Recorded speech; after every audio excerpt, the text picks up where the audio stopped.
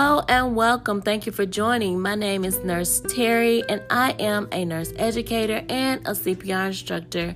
And today I want to talk to you about the rights you have as parents while your children are in the hospital. Believe it or not, you have rights and your child does too. It's up to you to advocate and speak up for them to receive the best care.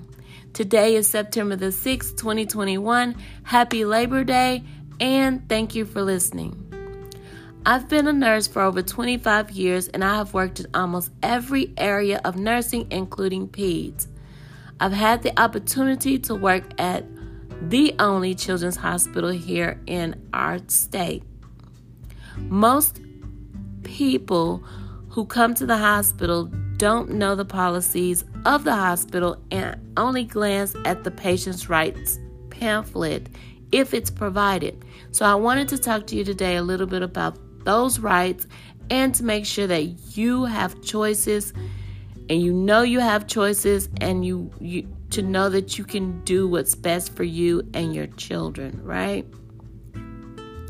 I've heard horrible stories before from nurses and healthcare providers and families alike with this experience with, bedside nurses taking care of the parents and the children, and of course the parents saying things about the bedside nurses.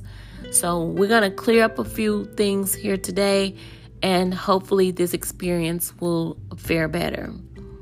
I didn't experience those horrible issues or complaints because when I worked as a peds nurse, I simply did what the parents asked me to within the confines of the policy and the scope of my practice. I respected their wishes. They know their children. I respected their wishes, their requests, whatever they needed to make their child comfortable. And really, to sum all that up, I never walked in a patient's room and adjusted the thermostat to my comfort, right? Because I'm not going to be staying there all night. As a matter of fact, I asked my parents and the patients, what can I do to make your environment more comfortable or your stay better? These babies are sick, their parents are worried sick, and they don't need the extras, especially if those extras come with more stress. So let's go ahead and get into it. Did you know you have the right to request a social worker or a case manager? The case managers are nurses, and they help families work through referrals as well as different emotions. They understand the disease processes and how to manage different diseases. And so they are a great resource. They are great with helping find different resources, financial resources, and helping with emotional support. So you can ask, can I see a social worker or can I see a case manager, and let them know if you have any pressing issues, whether it be in the hospital or at home, or you're worried about returning to home with the child in a certain condition. They are able to help you with that.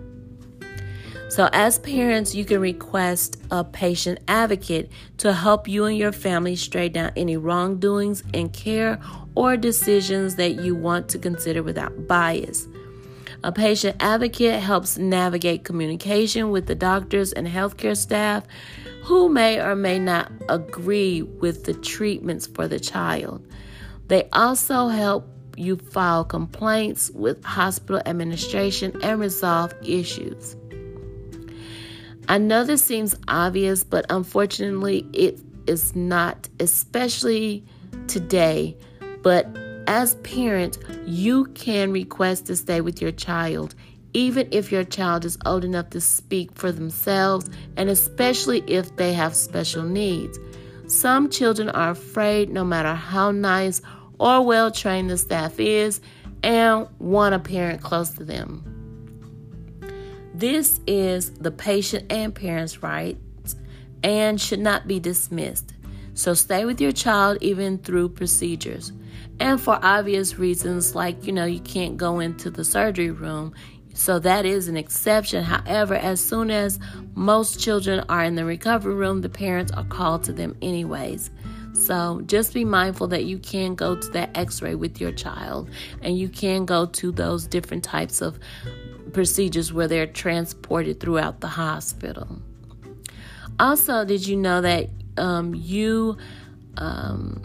if you don't see eye to eye with a staff member, you have every right to request a different nurse or a different nurse tech as many times as you feel comfortable, especially if you feel that the nurse or the staff is not taking good care of your child or taking your concerns or questions seriously.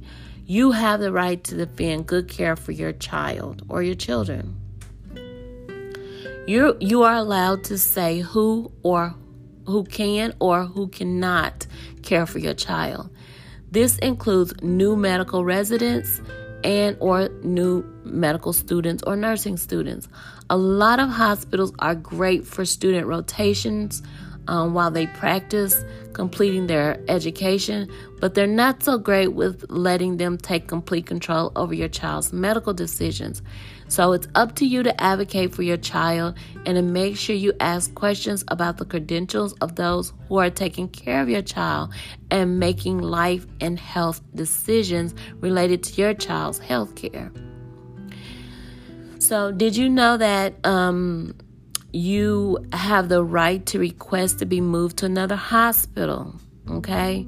Especially if the one that you're in is horrible and dirty and you're receiving really bad care to the point where you believe that your child won't heal from the illness without drama. Okay?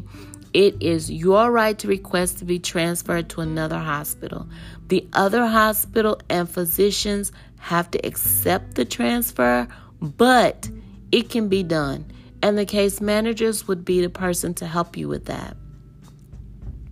You also have a right to request a specific test to be done to determine a diagnosis or a specific lab to be done on your child if you have direct knowledge about how the test should be ran or suspect an illness and consult with a trusted healthcare provider.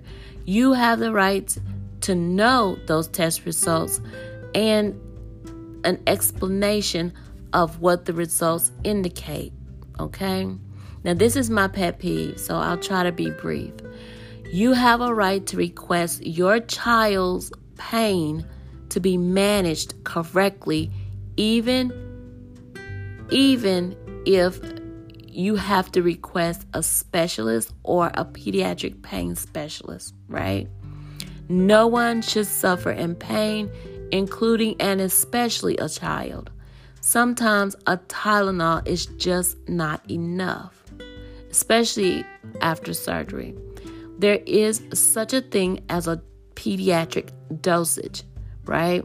Your child can be dealt with pain medicine. Your child can be dealt with pain medicine by using their weight and height. So they use pediatric doses for the child at the same way they use the dosages for adults, right? They calculate their weight and height, and they get a certain amount they can give the child, and the pharmacist knows it, and so does the doctor. So you have to speak up for your children and to make sure that your child is getting the comfort and care they need to heal, right? And you'll have to excuse me for something because I want to say so much about that and not to bore you, but you know, I believe that they don't like to give a lot of pain medicine because they hate to use the Narcan, because they have to keep going back and forth with trying to not make you too sedated and, using the Narcan. And so sometimes the Narcan can have some side effects that are very unpleasant. So they just start off very small. And that's fine to start off very small. I agree with that. But don't let your child suffer. And if you're an adult listening to this, that goes for you as well. Don't let the doctor give you one Tylenol when they just cut your foot off, right? Okay, so let's move on because I can go on about that. You do have a right as a parent to ask the hospitalist or whoever is taking care of your child in the hospital, whatever hospitalist, pediatric doctor or whatever. You have the right to ask them to contact your child PCP, their pediatrician who knows them and has cared for them since they were babies, to be sure that the health information is exchanged and everybody's on the same page. Because sometimes when there's trauma or there's illness, we don't think about what the child had before or what happened to the child before or even the medicine that they were allergic to before. And I do highly advise that you keep that somewhere, either in your cell phone or somewhere close where you can actually access the information. Now they have MyChart or an electric form of information where you could just log in and look at that information, or the physician can log in to that information from his office. But I do say or suggest that you bring that up and ask that doctor, can he look at your child's pediatric files? And then he can say, oh, yeah, we're on the same computer system and I'm able to look at it across the state or whatever the case may be. Because now they have this widespread electronic medical record access where some physicians are able to look into different charting systems and see. You don't have to come up with that information. However, I still think that you should suggest it, especially if your child has a chronic illness.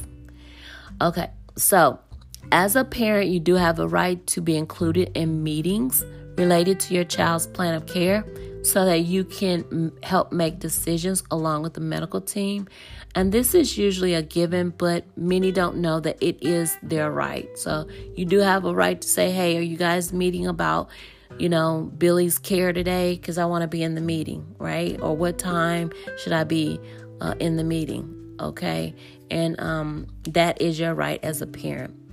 Last but not least, you are allowed to ask for a second opinion. It's your right as a parent to ask for a second opinion from a specialist, to have him look into your child's case or illness and healthcare records to determine if there's a different perspective to care for the child, his illness, or whatever the case may be.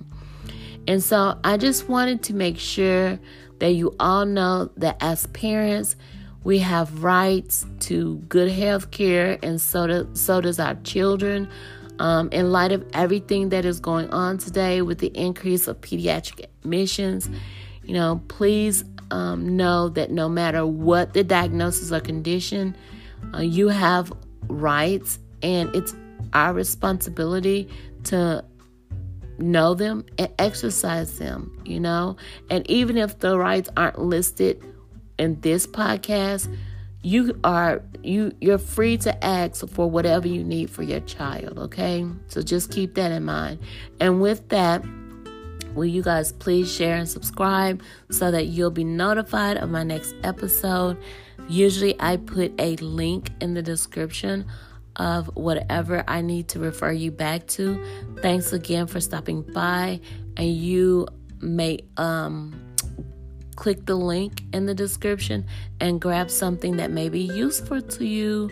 You guys take care, stay safe, and have a good day.